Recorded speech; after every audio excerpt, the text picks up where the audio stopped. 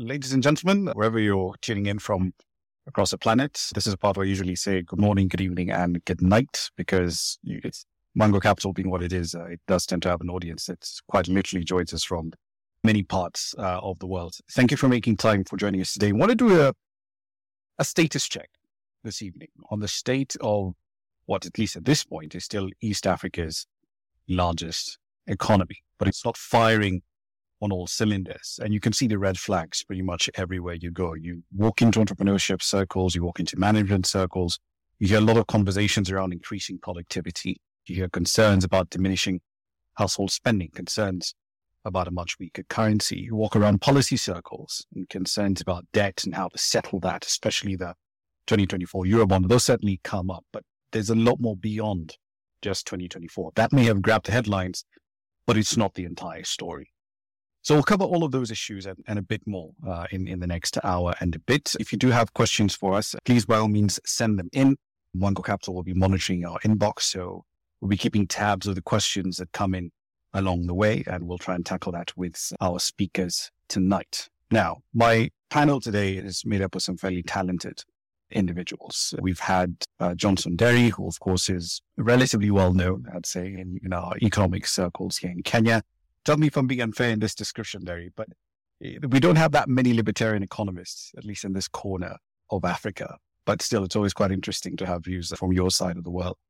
Also, tonight, we have Wangari Maathai. She's the MD of Expertise Global. She's also, however, a member of KEPSA's Public Finance Board. And we're really looking forward to hearing what the private sector is thinking about the way things have gone so far in 2023 and where essentially that sets us up for 2024 and beyond. What are the three main macroeconomic assumptions that you're using for planning for 2024 on inflation rates and the direction of employment and household spending? Hey, Rama, is your question directed at anybody? Yes, to you, actually. Oh, okay, great. I think we really prefaced it well, Rama, because I think sometimes when we think about what's happening in Kenya today, we are also remiss to really understand that this is happening at a global scale. And if you talk to many people or you listen to many economic forums and people in the economic circles, we're talking about this thing called the polycrisis, right? And public finances are under real pressure from a series of major economic shocks. And also spending needs are really rising. When you look at it, the global economy is facing challenges at a scale really not seen since at least a century, starting with COVID, the pandemic that started arguably in China, which triggered the largest global economic recession in more than a century. And that then triggered an unprecedented fiscal policy response and added to already high levels of debt in countries across all levels of income, not just in low-income countries. The war broke out in Europe, and recently we've also been the turmoil in Gaza. And this has created an energy crisis, a cost of living crisis that extends really far beyond the region's borders and really creating a lot of demands for things like social assistance and the like. And then you couple that with inflation levels that are rising, again, to levels not seen since really around the 1980s. Central banks are raising interest rates. Federal Reserve has hiked interest rates. Climate crisis is also upon us. So it's really, when you talk about polycrisis, this is a situation that's really unprecedented. And Kenya itself is not saved from the ravages of this recession. This is why we're seeing the funding squeeze. Because of the polycrisis, we have low growth, low revenues. We don't have access to financial markets as we did before. So we're looking inward and raising taxes and really putting the squeeze on everybody, which is affecting the cost of living. So really, to put it in context, it's a global phenomenon. And Kenya is one of the first times that we've had to face this as one of the stronger economies, as you mentioned, in East Africa. And if you see what the big players, the CS, the CBK governor and the others are doing, it's really uncharted waters. And we can tell by every day when we wake up in the morning from new regulations, new taxes on taxes, it becomes really challenging. Just to put it in context, I think that we need to start from there. Fair enough. But at the end of the day, some of the problems, granted, they're of course external factors. Fuel prices going as completely crazy as it did, those are factors entirely beyond our control. But the debt side of things, the public spending side of things, the fiscal policy side of things, to a large extent, that's all essentially in our control. So in one sense, taxpayers enterprises, households are now essentially paying for policy blunders that were made in the last decade, aren't they? You can't really divorce fiscal policy from what's happening in this space. If you think about the budgets and expenditure and the revenues. And I think the Kenya Kwanza government came on a platform of being fiscal consolidation and improvements in cost of living. But at the end of the day, when the president took the helm, the realization that actually reducing already a very austere budget, of course, there are places for cutting. You can always cut in expenditures, but really it's not that much, especially in a low middle income country. And so where do they turn? Of course, they turn to the taxes. But even when you think about the deficit between the revenues that we collect and our budget needs, that deficit was about 4.4. But then because of the exposure, we are really exposed to the global markets. That has increased to about 5.6 from what CS Dunga has told us. So even fiscal policy is not unaffected in this situation. It is domestic, but we are largely exposed, a very globalized economy. We still have to deal with those effects. Just before I bring Derry in, from the perspective of a citizen who's looking, for example, at the supplementary budget, right? And then they see that, oh, no, we've increased the spending allocation for offices that belong to the spouses of the president and the deputy president. The argument to be, hang on, why are we talking about fiscal consolidation, yet allegedly there's now extra money to be spent on what essentially are non-core issues? Right? The perception from citizens will be, hang on, I feel it is unfair for me to be taxed more, and yet I am not seeing any effort to improve discipline in public spending across the board. Isn't that a valid sentiment? 100%. It's totally valid when you think about some of the quote unquote wasteful spending that the government is engaged in. To be clear, definitely you don't want to see that kind of loose spending in a government when it's really austere situation. Fact of the matter is, even though they did put that money towards better use within the budget, it's not going to make a very big difference, to be honest, but the optics are not good, right? In terms of how many more patients or how many more agricultural inputs, et cetera, can you get from that money that's being put in. So I do think there's a lot of ways that you can rationalize a budget. But in an economy like ours that has a lot of needs, it becomes very difficult to rationalize it much further. And so people turn to raising taxes, as you can see, that's rampant in the economy today. Yeah, I think definitely the optics are not good. Spending is challenging. Ministry of Finance doesn't really have a very good eye as to what is being spent in the ministries. And the ministries have no incentive to reduce the spending. So that's also very challenging. So really, the CS and the cabinet really need to rein things in to make sure that, first of all, that we are spending wisely, and also the optics on spending on things like the First Lady's office, manenos, are reduced. There's a very interesting description that we've gotten of you as from one of our listeners. Someone has said, hang on, let me see if I can pull it up from the archives. There is a last remaining sane public intellectual on these streets. Which is pretty high praise given how Kenyans on Twitter can be a bit, shall we say, colorful in their description of individuals. Let's pick up the conversation from where we've just left it, right, with Wangari. From your perspective, going into 2024, what are your main assumptions on inflation rates and the direction employment and household spending is going in? Seems we still have a few technical issues that we need to clean up on that connection, but we'll try and get Nderi back for that specific question. Wangari, if I may come back to you, from KEPS's perspective, have you engaged the finance ministry on the medium-term revenue strategy? And if so, what response are you getting? Rana, I haven't been involved in any of the discussions from the medium-term revenue strategy, to be honest. I haven't yet been a part of those discussions. But one of the things that I think about, and I think about on a daily basis, is really about the tax policy. What is a tax policy situation in government? We keep saying that the draft one that's there, the one that was considered, are we really taking things seriously to create a tax framework that is predictable and that would foster confidence within the private sector? And I think coupled with that, I think it's becoming very obvious, if you've been seeing what's been going back and forth on WhatsApp recently, that the way fees and charges and taxes are being levied, there's no real analytical thinking behind it. And there's no care in really making sure that what is being put out there is sensible. I remember yesterday I was seeing some of the charges from the Immigration Foreign Affairs, and some of those fees have gone up by over 10 times, right? So really thinking about, is this finger up in the air, trying to test the waters? Is this real policy? Is it analytical frameworks that are being put in place? It's really anyone's guess, but it really does make me worried from that perspective. What parts of that document, let's leave the engagement with the guys who drafted it to Treasury aside for the moment, but are there parts of it that you look at and you're just like, these policies make absolutely no sense? Perhaps to some extent you could say there's an argument for maybe raising the VAT rate, harmonizing that across the East African community.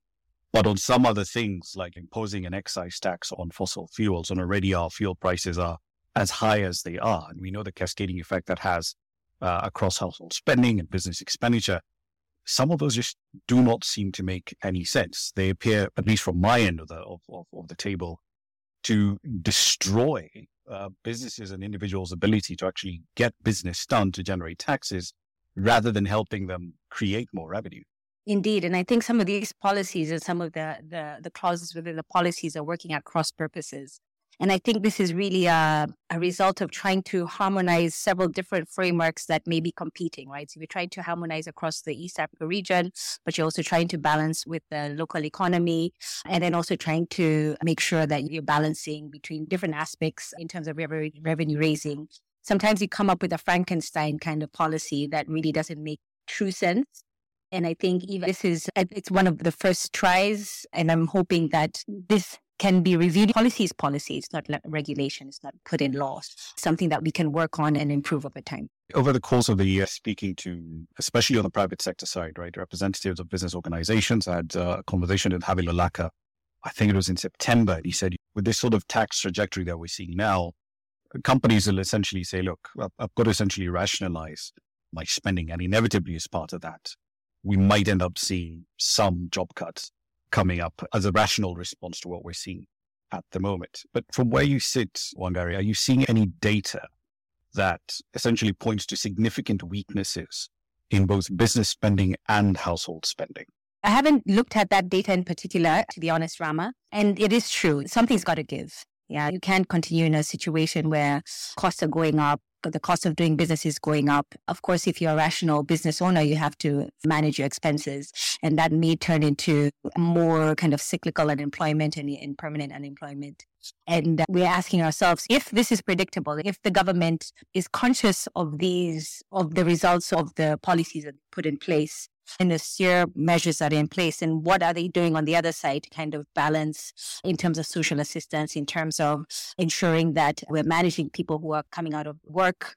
What are you doing in kind of the entrepreneurial economy, informal economy, creating a space for it being a recession, and we knowing that in a recession that a lot of people are going to be in trouble? What are we putting in place to make sure that we can buoy them out over the period? With respect to the question of public debt, it's been a huge talking point the entire year, starting, of course, with the fact that we have this big slug of debt to repay in June 2024, $2 billion for the 2024 Eurobond. But leaving that aside for the moment, are there other aspects of Kenya's public debt, how we're handling it, for example, that has you really concerned? I think I always like to preface this discussion on public debt to demonize public debt and to say that in and of itself is not a bad thing. And even if you liken it to what happens in household level, it makes sense to borrow to invest in high capital investments so that you are able to free up your other money to pay for other expenses that you have in your spending. So in and of itself, debt is not bad, but it can become troublesome and problematic from a global perspective when, number one, you're borrowing at high interest rates. You're borrowing significantly externally, so you're exposed to foreign exchange rates. And if you're not using the money that you borrow for productive purposes, so you're paying, for example, for non-capital expenditures that then are not generating revenues, which you would use then to pay off your debt. So I think in terms of that, the usage of debt has become a big question. It's been one of those big black holes within the National Treasury, within our coffers, saying, are we using this money for development purposes? And even for when we use this money for the SGRs, for the roads or the things that we're using them for, capital investments, how quickly are we going to earn back? I don't think people can argue much that for example, the roads, the highways that we have are a bad investment. I think they've been supporting the economy, a really fast growing economy. But in terms of the return on investment, it can be unclear, and the question comes up, how are we then paying back based on this investment? And then I think in terms of the exposure, I believe a large portion of the debt is dollar denominated. And so when we have to repay and then we're seeing what's happening with the dollar, it becomes very challenging for us to pay. So this big question of paying back the Eurobond has been on everybody's mind. Everybody's looking at Ghana back and forth, and looking at Ghana, looking at us, looking at Ghana, looking at us. And the argument around Ghana was, people say, and I remember David D was alluding to the fact that Kenya is too big or too important to fail. People could have made the same argument about Ghana, and yet Ghana went the way Ghana did. I think it's important to make sure that our debt composition is balanced, but also to really reconsider and actually make more transparent how we use the money from what we're borrowing. And of course, that whole Kenya being too big to fail and Ghana being too big to fail, it's an interesting, we've heard it a couple of times in some circles, but I always come away from that with a whole bunch of question marks of, yeah, but that essentially means that someone else is dictating your policies as far as your ability to essentially raise capital is concerned. 2024, the Eurobond, how concerned are you about our ability to settle it? I think going by what David D was saying, I refer to him, I think we all follow him, or we all hear his views on what is happening. And if indeed it is correct, we are going to be able, and in fact, the State of the Nation speech by the president today said we're going to pay about $300 billion before the end of the year. And with the support of the IMF, who have been backing us with, and also giving us, I think, the exceptional facility, that we will be able to pay, and I think we will be able to meet our obligations. So I'm not terribly worried. At the end of the day, like you said, if we're going to get money from this lender of last resort, we have to do what they need us to do.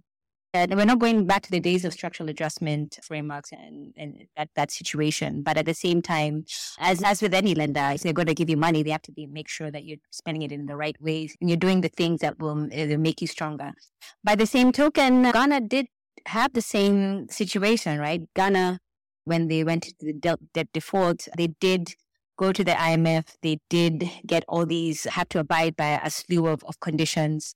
And then at the end of the day, they did get buoyed and they did revise, but then again, they went down. So really what's sustainable and what's good for us, at the end of the day, IMF can support, the IMF can give direction, but we also need to be very much in the driver's seat in understanding and making sure that we are okay and we don't default. So there's a couple of questions that are coming in from the audience, and there's some interesting ones in here. And I want to actually start with a pretty straightforward one from a handle. BGK says, would you use the description jobless growth with respect to the Kenyan economy, pretty much akin to what's happening in South Africa? And if so, what can a treasury minister do to break that cycle? Wow, that's an interesting one. We are still growing. Yes, I think we're about, it's about 4% now, 4.5 around there. We are, when you think about jobless growth, and I think alluding back to what we were talking about earlier, in a time of where there's a funding squeeze, a fiscal squeeze, in a situation where there's significant taxes being levied on the populace, subsidies being reduced, yeah, we definitely will be seeing unemployment numbers start to edge up. In terms of growth, there's a reduction in growth. Yes, we are growing. We're not growing as fast as we were. And so I think it's almost like we're running on fumes, to be honest. And I think we have some fundamentals that are propping us up, but not in the way that we would need. Jobless growth, perhaps that's a fair assessment. But at the end of the day, we need to think about, I think that alludes to the policies in the finance ministries that need to really start to look more long-term than having this kind of short-term outlook that is too focused on around the choices of allocations, and start to think about how do we balance and smooth things in the long term. Just like to remind all our listeners on the space at the moment, if you've got questions, some angles to the whole debt, employment, public spending questions that you'd like us to cover in a bit more detail, please by all means send them in. Either respond to the tweet that announced the space itself, because there is someone from the Mango Capital account that's actually monitoring that. I'll fire that off into the DMs. We'll also see it over there as well. So keep those questions coming. We'll address them pretty much as the program rolls on. Barry, I want to go back to the question of the 2024 Eurobond, because from where I stand, it seems like there could have been a much better combination of both communication from government and execution. Because as far back as August, for example, the central bank governor was saying, oh, Treasury has told us we have secured new sources of external financing. Now, if it was something on the order of $1 billion, $500 million plus, which is what essentially they were talking about from TDB and Afrexim Bank, we would have seen that hit, right? The money coming through in reserves. And yet today, the president now speaks of, we'll buy back part of the Eurobond. We'll be able to settle 300 million in December. It shouldn't be a problem. But considering the fact that you don't have that external source of cash, at least not from any source that I can see, that has already come in. And yet here you are already signaling, no, we're good. We'll pay it. We're good for it. Do you think that's a policy blunder? I think you also have to realize, I think that the president is between a rock and a hard place, right? Right now, at the moment, not very popular because of how things are going. Every day we're hearing about fuel prices going up. We're hearing about all these things, spending that is not essential. People are getting worried. El Nino is around the corner. So many, like I said, alluding to what we had in the beginning, this polycrisis scenario.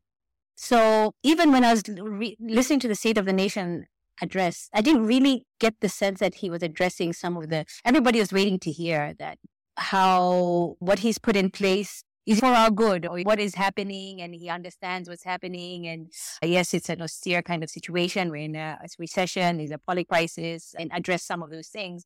But he did put on a cloak of showing us the things that are happening, that justifying some of the things that he has put in place. He talked about the community health workers. He talked about other things that were happening. And he did talk about, look, here we are going to be paying 300 million. So all this kind of concern is for naught.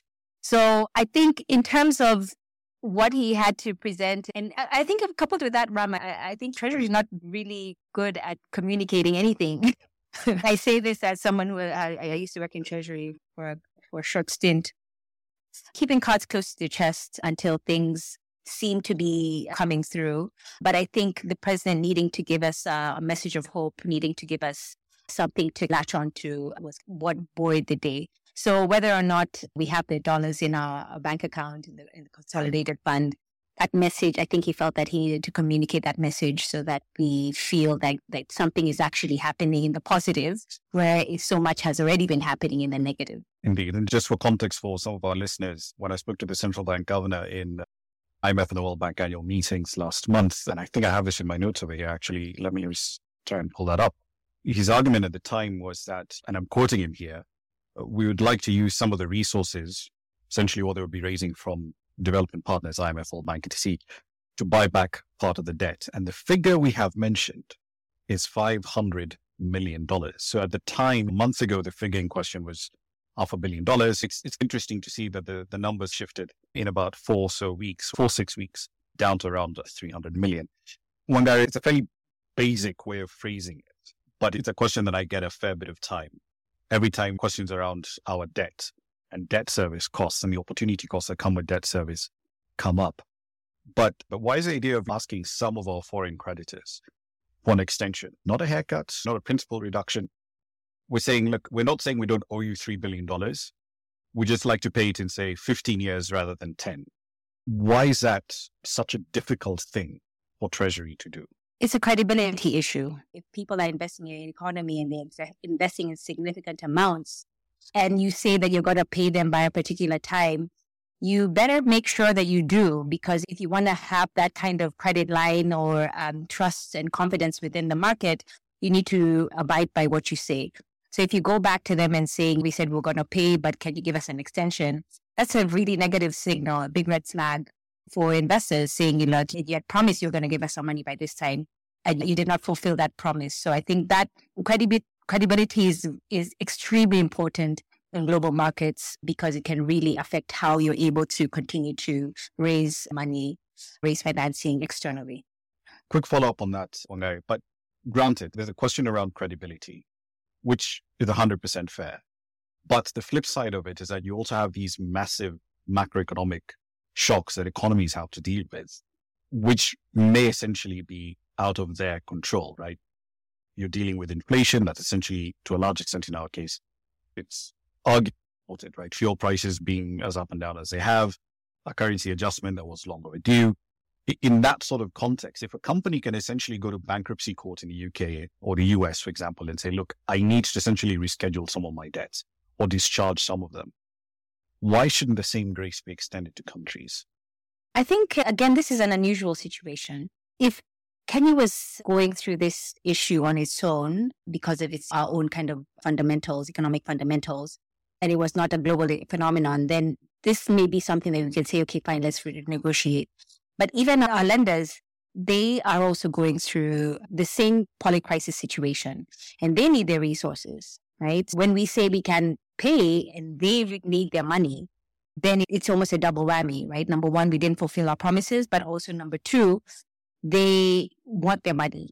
And it's not that they want it, they need it, right? So I think that's the situation that we're in right now. This is not business as usual. This is a very unusual situation that we're in globally today. So far, we've just been speaking about some relatively, I guess you could say, negative aspects of how things are playing out. But to the extent that you've got, we already have, currency is about 30% weaker. And we have a rough idea of the sort of pain and the adjustments that we have to make at household level, at business level. Are there any bright spots to speak about from your perspective, especially for 2024? Or is 2024, from your view, another year of painful adjustments? I think taking it back to the local, my sense of how the current administration is working it is that you feel the pinch now, go through the austere measures now, taking away kind of the things we've been feeding at the teat of subsidies and things like that, and try to remedy or readjust those fundamentals now. And then towards nearer to the election year, start to loosen things up a bit. So take the bitter medicine now, and they start to fix the economic fundamentals and start to get better over the years closer to the elections. But by the same token, it's not just a local thing, right? It's not just a domestic situation. Like I said, we are in kind of the global context. So it's really, it could be anyone's guess what would be happening next year or in the coming years. God forbid anything really challenging happens. War is one of them. And I think those are starting to come at a much more frequent rate in places that we didn't think would be having these tensions. And there's also a lot of geopolitical tensions between China and the US that also may have some economic impact. So really, I think domestically, we may be bearing the worst of the measures, fiscal kind of a policy and regulatory measures. But because we are exposed and because globally everything is in polycrisis, it's like the variable that we don't really have much control over in terms of how it affects us going forward. I'm just going to try one more time and see if we can get Nderi on the call. Nderi, can you hear us? I can hear you there very well. Okay, perfect. You probably have heard us talking about 2024 and all the shenanigans around the payment issues that we have there. To begin with, what's your position on that note? We're not going to default on it, right? 2024 is likely going to be worse than 2023, and based on one thing. If you pick the analogy that your private sector is the engine that's driving the car forward, right now what the government is doing is it's throwing a lot of sand into the engine, and the engine is not going to work optimally. So the question is, how can 2024 be any better? Now, there's a potential for some sort of recovery. So there are two things that are happening globally. Because of depressed demand, or you could say demand destruction, thanks to global central banking policy now that they're tightening, prices are falling. So there's some sort of relief as a result of that. But also, and I don't know how this plays out, because of recessionary pressures today, next year you could have a loosening of monetary policy, and maybe you have a few dollars flowing back to frontier and emerging markets. So that's some relief, but that's external. But from internally, there's government, my view, is making everything worse. Does government actually even have to engage in an early buyback of the 2024 Eurobond? Because if the argument here is that we will have the cash that we need to pay it off, to settle it by June, why not just keep that cash in reserves and then spend it when you actually need it in one go? In June 2024, right, extinguish that facility rather than do this partial redemption at the end of 2023 and then say, no, we're okay, we're good. What's the logic for that early buy? If I may. Yeah, sure, Dixon, go for it. Sure. So I suspect this is because we had better commitment to buy back the 500 million. And I suspect the feel is that maybe we should see that through. But you have a point. I think 300 looks a bit small to go through the hassle of going through an auction. Remember, as per the current status, we can actually buy 10% of the Eurobond without any reference to the market. So you can go silently buy up to 200 million and just tell the market about 200 million is done, which ideally I thought that is what we should go for. Just take the 200 million and then the extra 100 doesn't make sense because then if you do an auction for 300 million, you could have bought 200 million silently, but you have to do an auction if you're going to go above that as per the exchange rules. So that is a lot of hassle for such a small amount. And ideally, you only buy in 6 months. And if the price is at, say, 97, the saving is not that much in terms of how much you'll make. You'll rather save by pushing that forward. And another point to that is that, look, we know the status and nature of the government finances that most of the funds seems to come in the last quarter, in Q4 next year. But usually in the first half, which we are now, we see a lot of debt service coming through. We pay in the SGR loans, the Chinese loans. We've obviously had maturities that are front-loaded from last year because usually when you get to the fiscal year, you front-load a lot. So historically, you have a bigger coupons around this part of the year. So that means that a bigger chunk of the revenues right now is going to service debt. And this will be so for most of this half. So if you get to December and you get in some fiscal headroom in terms of these funds coming through, I would rather take that 300 million, which is close to 50 billion shillings, and pay some urgent bills, ease pressure on the local currency side if you're borrowing locally. And then just have that as part of your reserve into June, and then you pay off in June. Because if you strain to pay early and domestically you're still paying high interest rates, you might not really solve that much. So I would rather you reduce the sort of pace of local currency borrowing, keep that in your reserves, and then pay in June. I think for offshore investors, what really they want to see is not early payment. What they want to see is a build-up in FX reserves in such a way that when you pay out in June, it will not have you going below, say, 3 months cover.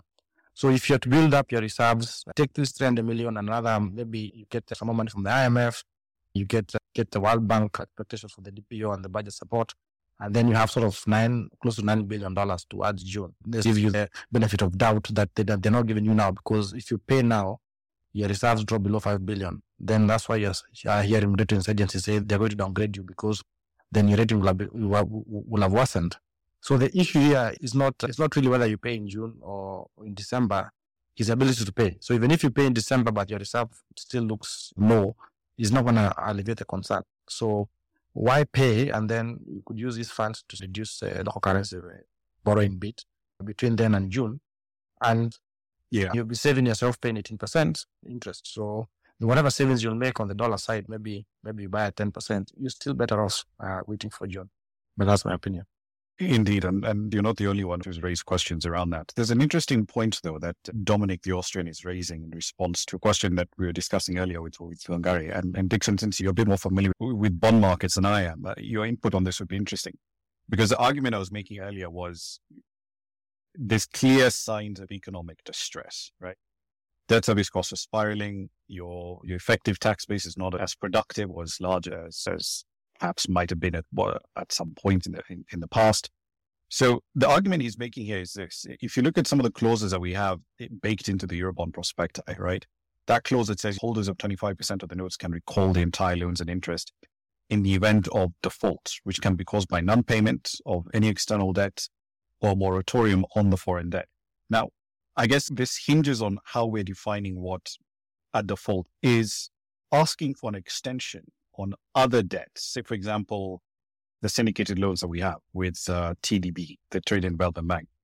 If we essentially ask for an extension on that, or the loans to CDB, China Development Bank, Exim Bank of China, is asking for an extension going to be seen as a default event? It's always a gray area, but ideally the default comes when you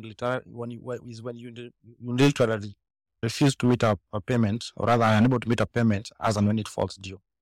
If any of your creditors is happy to restructure the loans and they don't have to actually touch that particular one, or they could again agree to restructure the particular papers that you're holding, and this is in full agreement with the creditor, then I'm not sure that can be classified as a default. Yeah, it's always gray in the sense that was it voluntary by the investor or rather the guy you own? If they're the ones who are giving the accommodation, then I don't think that will be a default.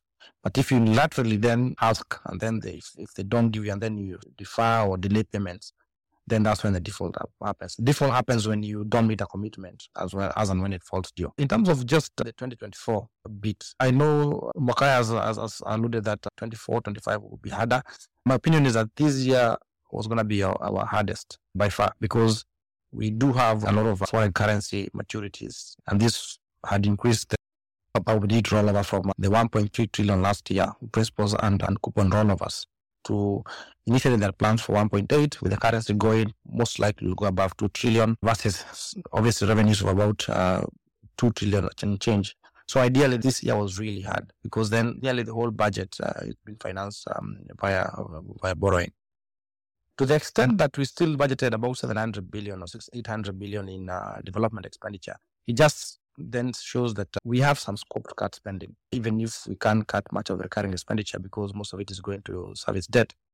You can again defer some of the development expenditure into next year, so which will buy you some headroom. We did that last year. I think to some extent the same might happen this year, because the revenue side obviously is not going to match up. But out of the 800 billion, if you took out 300 billion, I think that sort of looks like the pro rata amount that revenues could fall by. You'll be fine. I don't see where the charter of default would come through. What's happening is that then you have less cash for investment. And obviously then that sort of weakens capital formation and the growth outlook. But at the moment, the growth seems to be holding up because that's coming from agriculture. And because of the output, whether there's a good range of fertilizer or whatever you want to allude that to, it's likely that if agriculture output keeps up, then you're going to have some upside on growth. So that won't totally collapse, even if some of the other sectors might suffer a bit. Thanks. Just for context for some of our listeners, this is a very rough outline of how government is thinking about the sequencing, right, of the amount of cash they might be able to raise and when they might be able to raise it. So excluding the debt that they're looking to raise from the Trade and Development Bank and the Afrexim Bank, which I think TDB side is the order of about 300 million from TDB, and they have to syndicate and raise a significant amount from other parties. But let's leave them out of the equation for the time being. So the thinking from Treasury is this: once the current review is done, there's an IMF team in the country at the moment that's working on our Courage program review. Once that is done and goes to the board, so by December, we might have about $400 million coming in as part of the disbursement from that particular program. And then the next one, the seventh review, should be in June next year. Assuming successful completion, that's another $530 million. So at that level, they're already close to $1 billion. On top of that, there will be negotiations, I believe, for a DPO, a Development Policy Operation Loan from the World Bank. And the discussion at the moment is for a disbursement of around $750 million.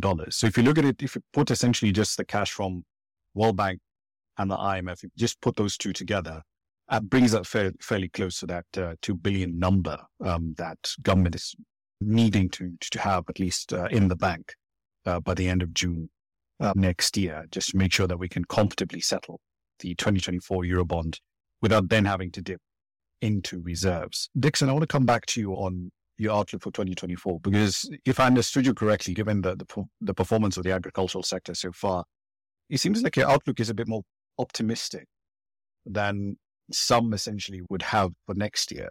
Do I understand you right there?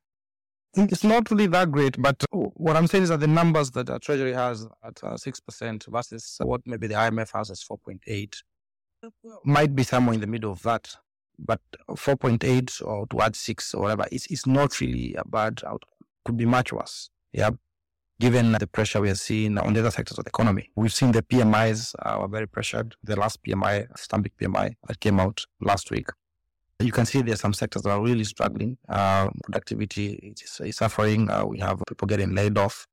But when I look into next year, part of the issues that bedeviled us a lot this year was, number one, was the fact that all the way into June, we had huge fiscal issues. I think before the 200 billion that came through in June and the last minute dollar flows, we got close to 400 billion into June.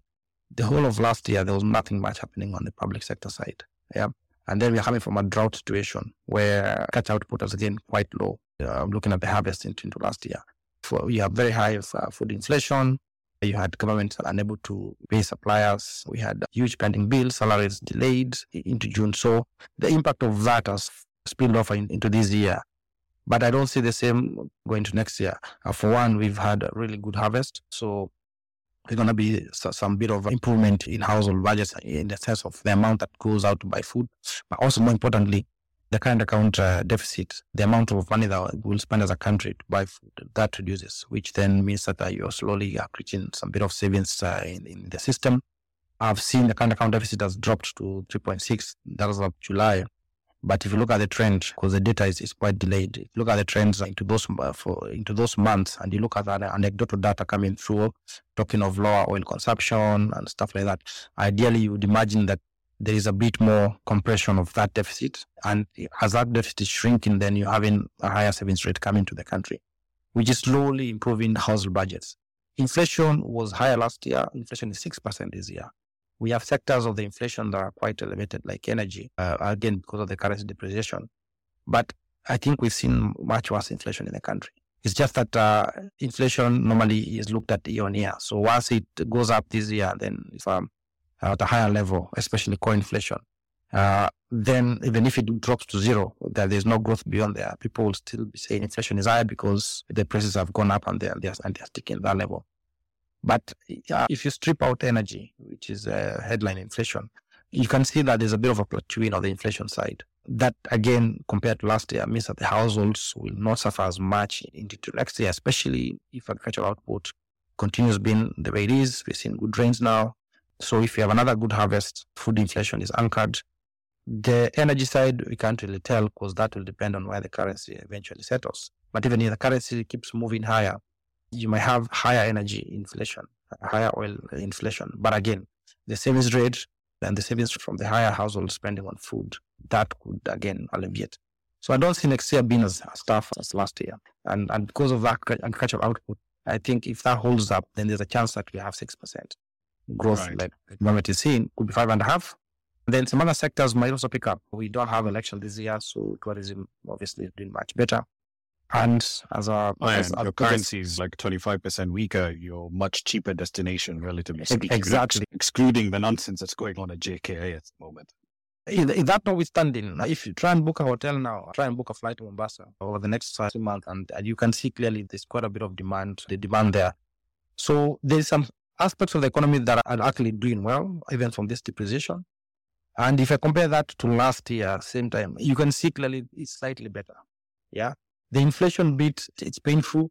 The taxes, again, I think the tax bit feels a bit more painful because of the energy and fuel inflation, the headline inflation. But the incremental year on year is not that much. It's not what is making the difference for everyone to say things are collapsing. Yeah. So you have maybe VAT on fuel, which went 8%. So yes, fuel inflation is high. But which other tax really is material to that extent that it's going to collapse consumption? Yeah.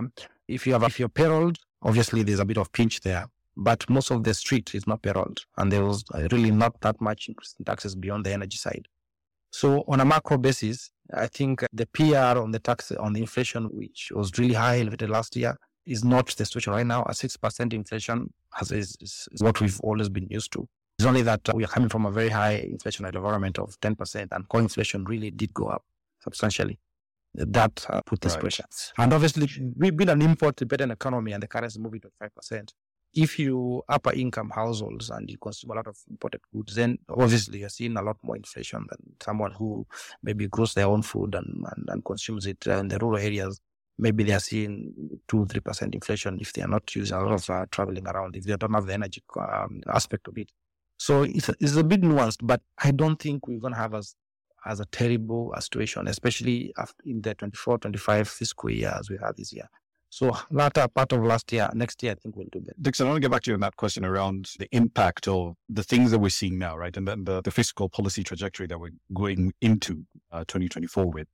Because looking at the medium-term revenue strategy for 2024, some of the tax proposals in it seem to be inimical, right, to doing business. It's an extra tax here, an extra tax there, and you're being hit both at county level with extra taxes there, and then you're being hit at the national government level as well. At what point does it get where it essentially, that then translates into lower employment, lower investment? We're already seeing that now, even before the implementation of the medium-term revenue strategy for next year. It's a bit interesting. I think the challenge that we face with the tax collection all emanate from the debt side.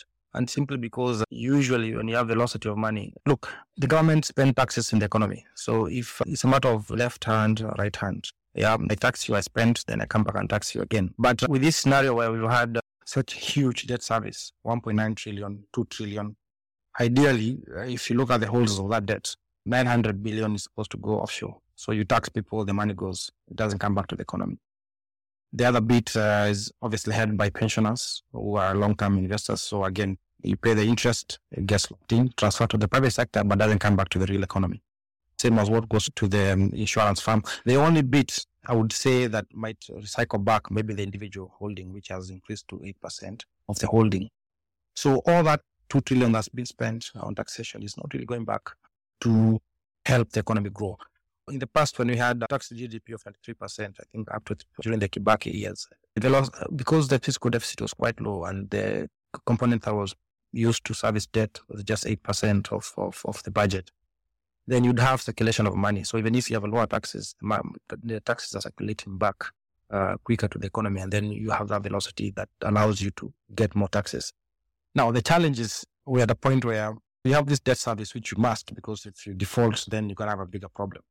But the tax to GDP is still low, it's 14%. So ideally, people might feel they're taxed very high, but in actual terms, the amount of tax that is yielded is not that high.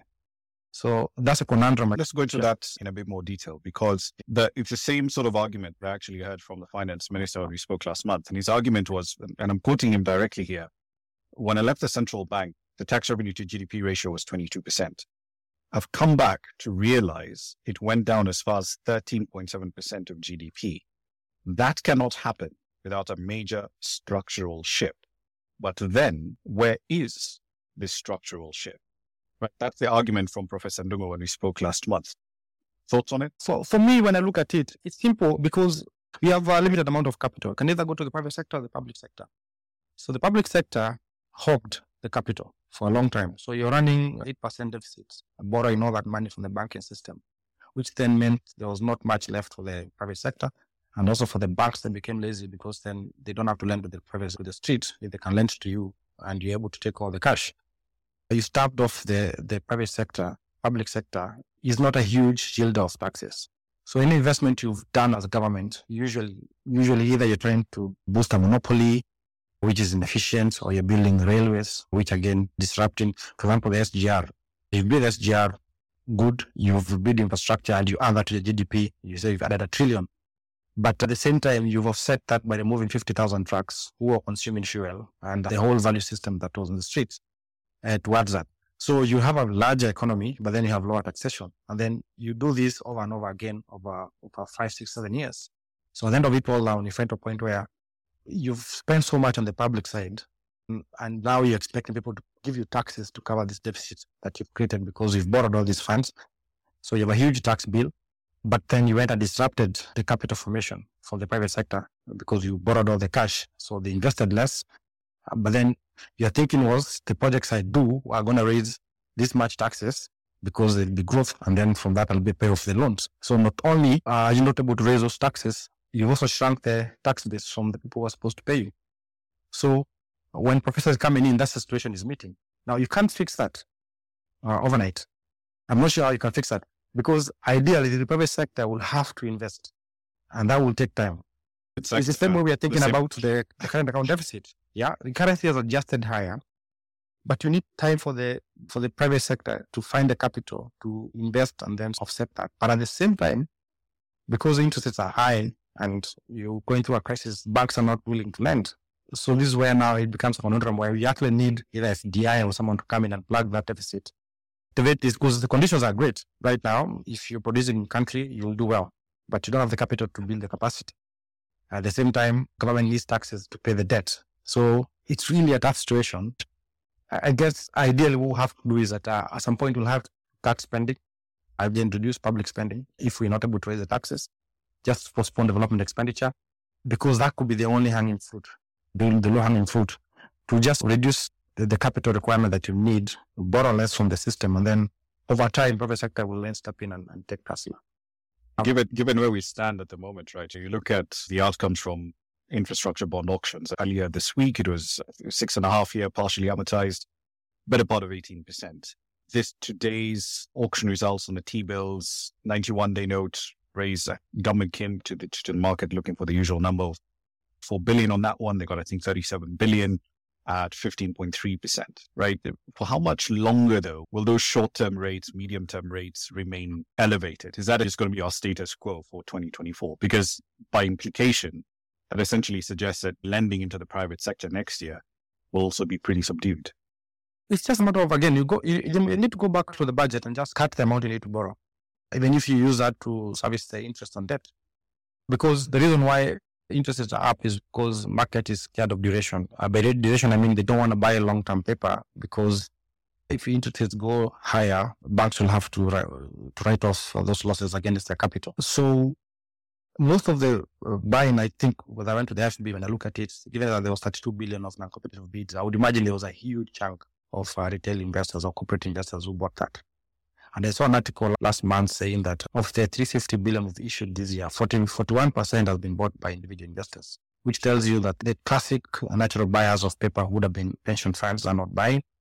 And banks, obviously, if you look at the numbers and the bond holding on the data on the central bank, you notice for the last 2 years, they literally have net sold bonds, or they just not buy, they're just buying bills around the short time. So banks are scared of duration, and they've tried to lend to the street, but then because the economy is so weak, we've seen credit NPLs picking up. So even there, I'm not sure they're willing to go on out and lend, because again, if the economy is tough, you are not going to find good quality of borrowers.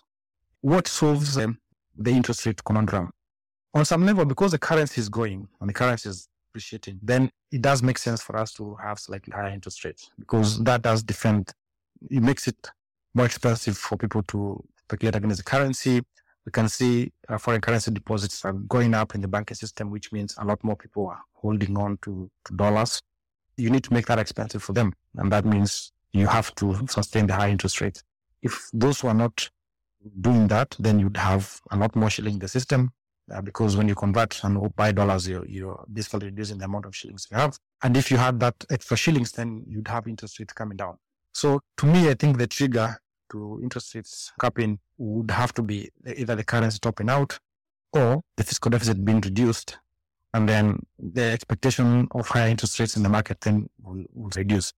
We are paying over 10% real yields now, given where inflation is and where interest rates are going. That's very restrictive, ideally. So on some level, we can consider that at some point that might be what helps the currency find a peak. But again, we still have the other issues of meeting the coming maturities on the Eurobond side.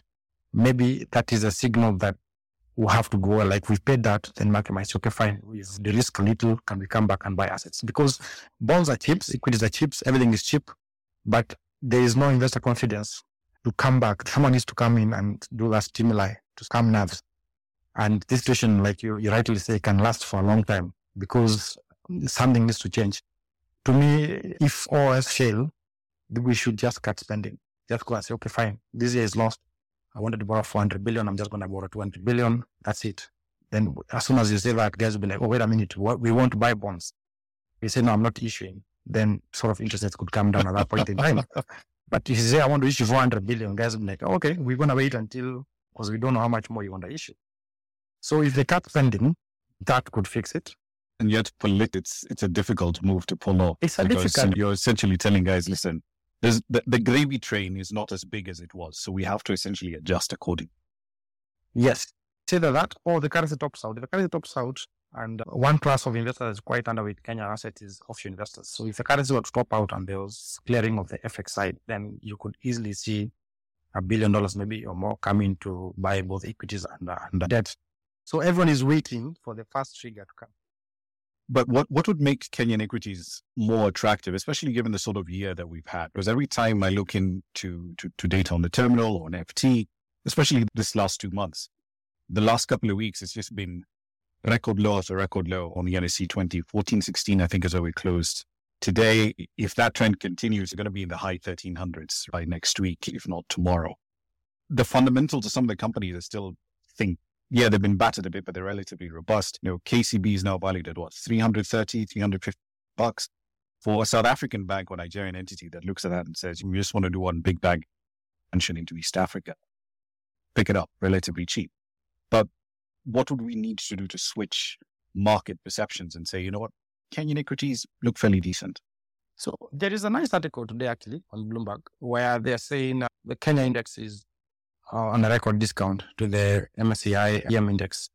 I think we are at about 28% of, assuming the index is at 100, we are at 28%, which is like really low, more than 3 times cheaper. Yeah. So why is that? Ideally, we've locked out offshore investors because of not having a clearing currency. So that's one bit of it. The other bit obviously is that when interest rates are this high, the discounting factor, if you're using one of those valuation models, the discounting valuation model means that you have to discount your future cash flows that you expect from investment on equities versus the current interest rate. And the higher the interest rate, the more you discount the value of the underlying asset. So if you're discounting at 18%, you have to start thinking how many asset classes can beat 18%. There will not be many. So whether it's equities, whether it's real estate, whatever it is, you have to value it differently. You have to not value it. You have to just give it a lower cash value because the future discount values is quite expensive. So to me, 2 things will need to change. Number one, I think if interest rates were to come down, then immediately I think guys will turn around and start buying equities because then the cost of carry, the cost of the discount factor has come down.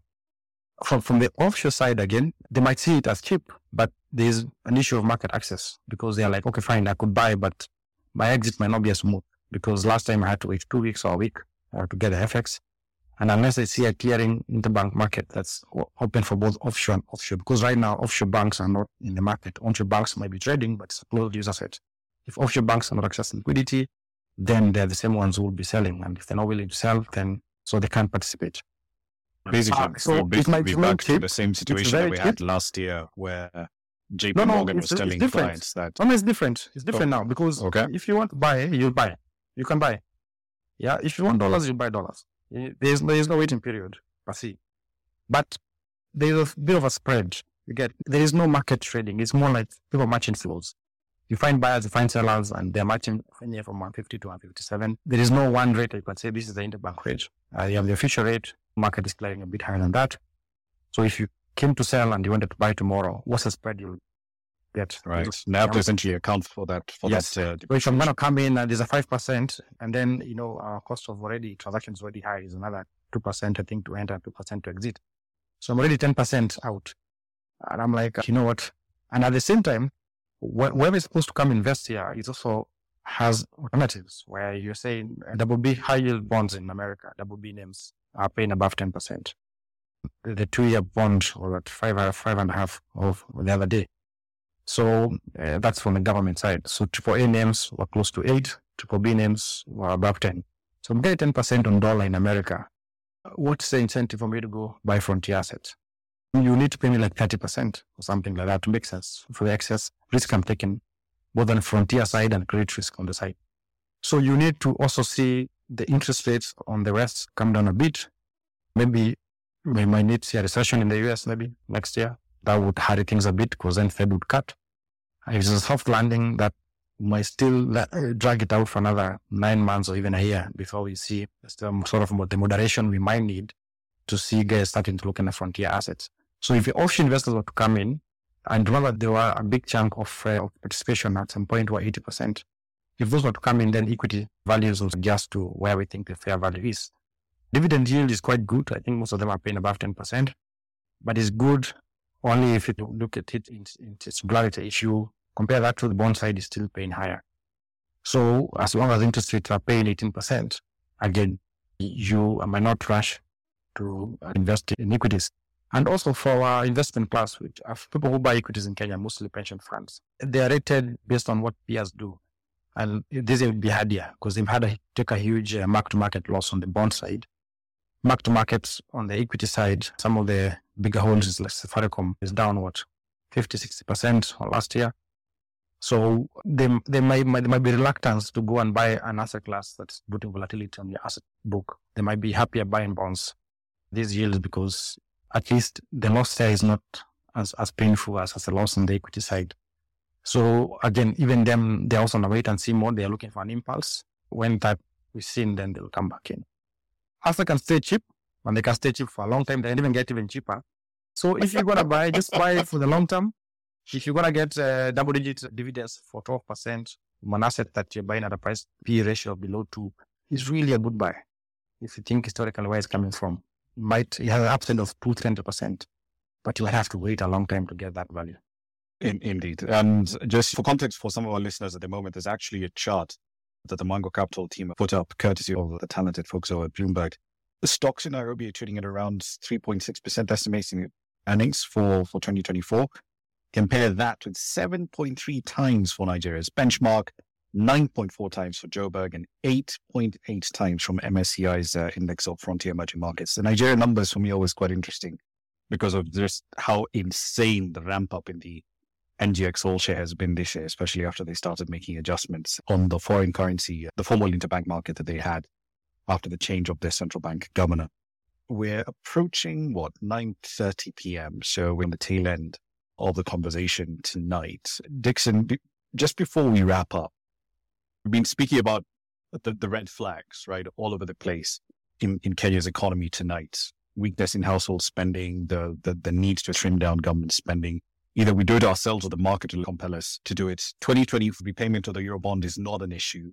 That's, I think, been definitively sorted, even if we exclude inflows that the government has been speaking about from TDB and Afrexim Bank, because they haven't delivered that just yet. From your perspective, is there any bright spot in 2024? Let's put it this way. Some of the brightest factors that we have are, number one, I think the largest for Kenya that's always underappreciated is the fact that 98% of our local currency debt is locally owned. So in a sense, we will not see the sort of coupon pressure that will come from offshore investors trying to exit our debt situation. And also that then means that if market was to turn because of the low allocation, then ideally you could see huge flows coming to chase of assets, both again, equities and debt. So that's a low-hanging fruit.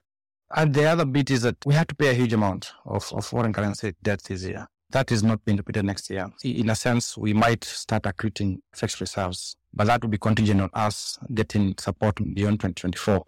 IMF and World Bank have come through a lot for us to pay that Eurobond. I'm not sure how much spare capacity they'll have beyond there. We might find we have other sources. There's a lot of chatter to carbon credit, carbon offset programs coming through, which could raise some funding. That could be a positive sign that comes through. We might also see interest rates moderating in the West. So if that were to happen, then again, both FDI and portfolio flows would come in. Again, it's because if investors were getting double-digit returns in the West, they had a little reason to come in, even if you offered compelling reasons to come in. But once those yields come down, then you might see even FDI pickup. I guess it'll be easier to raise capital for markets like Kenya. They'll be looking to get yields from the cheap valuations that they've seen in Kenya. So that will be another sort of low-hanging fruit. But on the downside and the risks, I think mostly surrounding interest rates. If they keep going up, I think that's going to be a worry. The currency keeps going up. Again, that's a pain both for the inflation side, the cost of fuel and imported items, plus the cost of interest service. If that keeps going up, then it means that we postpone further development expenditure into 26. And that might not be ideal. At some point, the high interest rate will start becoming a huge drag on the economy. We need to see those moderating. If those two really, I think, right now, our biggest headache, if you ask me. Everything else is look good. There's a question here that's been sent in. I think this came in via the DMs. How do you think banks are likely to perform in Q3 results, which I think are due to come out later this month, given given all the macro factors that we've discussed in the last 90 minutes or so, right?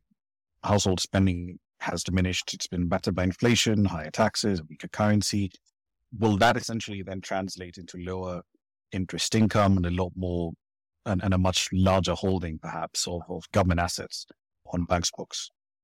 So I'll just speak generally because I don't want to be specific so much. But for starters, banks avoided buying a lot of paper, but interest rates are generally higher. So what they've done is that they've increased loan rates. I think base rates have increased, and obviously they're holding a record loan book. So you have to look at it this way. Number one, the margin side will go up. That's net interest margin that the banks charges, because especially for the larger ones, they don't pay much on deposits. Some are still paying zero for what we call CASA. This is a current account or savings accounts. So you have a margin of 18% or 17% from 1 to say 12 or 13. That's a huge uplift on an asset book of trillions. So you have that side. But on the same side, you're going to have a huge increase in NPLs. So provisioning. So the question is, will the provisionings outweigh the sort of revenue uplift they'll see from the higher net interest margin? My take is that it will depend on bank to bank, depending on the quality of the loan book. Some banks are light on loans. Some banks are heavy on certain sectors. Certain sectors will get hurt more than others. You might find that some like the real estate mortgage rates going up might mean that there's more defaults there, as opposed to say consumer loans, which might retain the sort of asset quality that was there. Or maybe the losses there might not be as much as the losses on the mortgage side. So depending on how each bank is structured, some banks might actually do exceptionally well. Some might struggle. But the only drag then would be the NPLs. So the banks that provision a lot on the NPL side might struggle. And especially because right now, the liquidity is so low, it's not easy to realize collateral if you need to foreclose. It's not the best environment. But remember, the padding is quite decent on the asset side. So I don't expect banks would actually make losses. I think I would expect most banks to have some year-on-year growth, given that the quality of the asset book that will become bad. And it's still early days. I don't think it will be that significant. So I think banks are still going to do well. And just to buttress that point, the way the central bank governor essentially put up his view of NPLs last month in Morocco, it said, yeah, NPLs are around 15% at the moment, but capital adequacy ratios are relatively high, around 19%, which is almost 500 basis points above where they should be in terms of minimum levels. Liquidity ratios are also fairly robust, around 50% or thereabouts. And in his words, banks are provisioning for these NPLs. So if you take those into account, NPLs are significantly lower. It just means that you're going to take a much bigger hit as banks absorb the hit from these NPLs remaining as high and as sticky as they are at the moment. All right, I want to move to close out the conversation. I'd like to thank all our speakers who've carved out time out of their busy schedules tonight. Ongare, thank you very much for your time this evening. Dixon, we'll give you an opportunity to make your closing thoughts in just a moment. Johnson Derry, so unfortunately we had to deal with all kinds of technical gremlins and try to get his views onto the space tonight. And it's always fun having Derry on the program because there's always something left field that forces us to think about how we frame things quite differently. Dixon, you get the closing word and then we'll wrap up the space. Sure. I think a year ago in one of these spaces, we asked what needs to be done to fix the economy. Then we were looking at different circumstances coming from the huge backlogs and payments from the subsidies and the broke government. And the answer was let market fix interest rates, let market fix the currency rates, and let's move towards fiscal austerity and on some level, let's raise taxes. Basically try to reduce the expenditure side of the budget. So I would say it seems like we've allowed the first two to work well. Government doesn't really have a lot of input on the currency side. And the more they try to control it, the worse they make things down the line. Rightly, I've had the right noises coming from the policymakers towards the currency side. So I don't think we're going to move to control that. The interest rate, again, they've allowed market to set those. Ideally, those eventually is what will cool the demand and help the currency side, which should write things up. The only lever, I guess, we have left now is a fiscal spending side. Whereas it looks like we don't have any hope, I think we still have that. And if things, whether they're forced by markets, not buying paper, or by the realization that they need to sort of keep to the deficit target, we still have capacity to reduce spending. So with this in mind, then it says that we still have some hope. We're not out of things to do. We're not out of hope. And as tough as things look, I think the economy is adjusting and reforming. And you can see that, and you'll start seeing that in the data coming through, whether it's a current account deficit, the level of exports, shrinking imports. And over time, as this sort of positive impulses start picking pace, I guess we might see the end of this rough period. So yeah, things look tough. They always say in macros, it's always darkest before dawn. Are we at that point? We don't really know, because we're still in the middle of the twin crises coming from the deficit, both current account and fiscal. But I think we're going in the right direction on some level. I think so. The situation we are in is quite dire. Will we come through unscathed? Maybe not. But I think we've done all we could have to a large extent. And I think we just need to keep our hopes up. I think better days are still ahead. Thanks. We'll try and keep that in mind going into 2024 with all the challenges that we have in our little corner of East Africa. Ladies and gentlemen, thank you very much for your time this evening. We don't take your time for granted. And as always, you can find a lot more content and commentary on things that are happening in our little economy here in East Africa on Mwango Capital's account. So keep tabs on their account, follow them, respond, engage. Yeah, there's always going to be an update there for you. Asanteni sana, and we'll see you in the next one.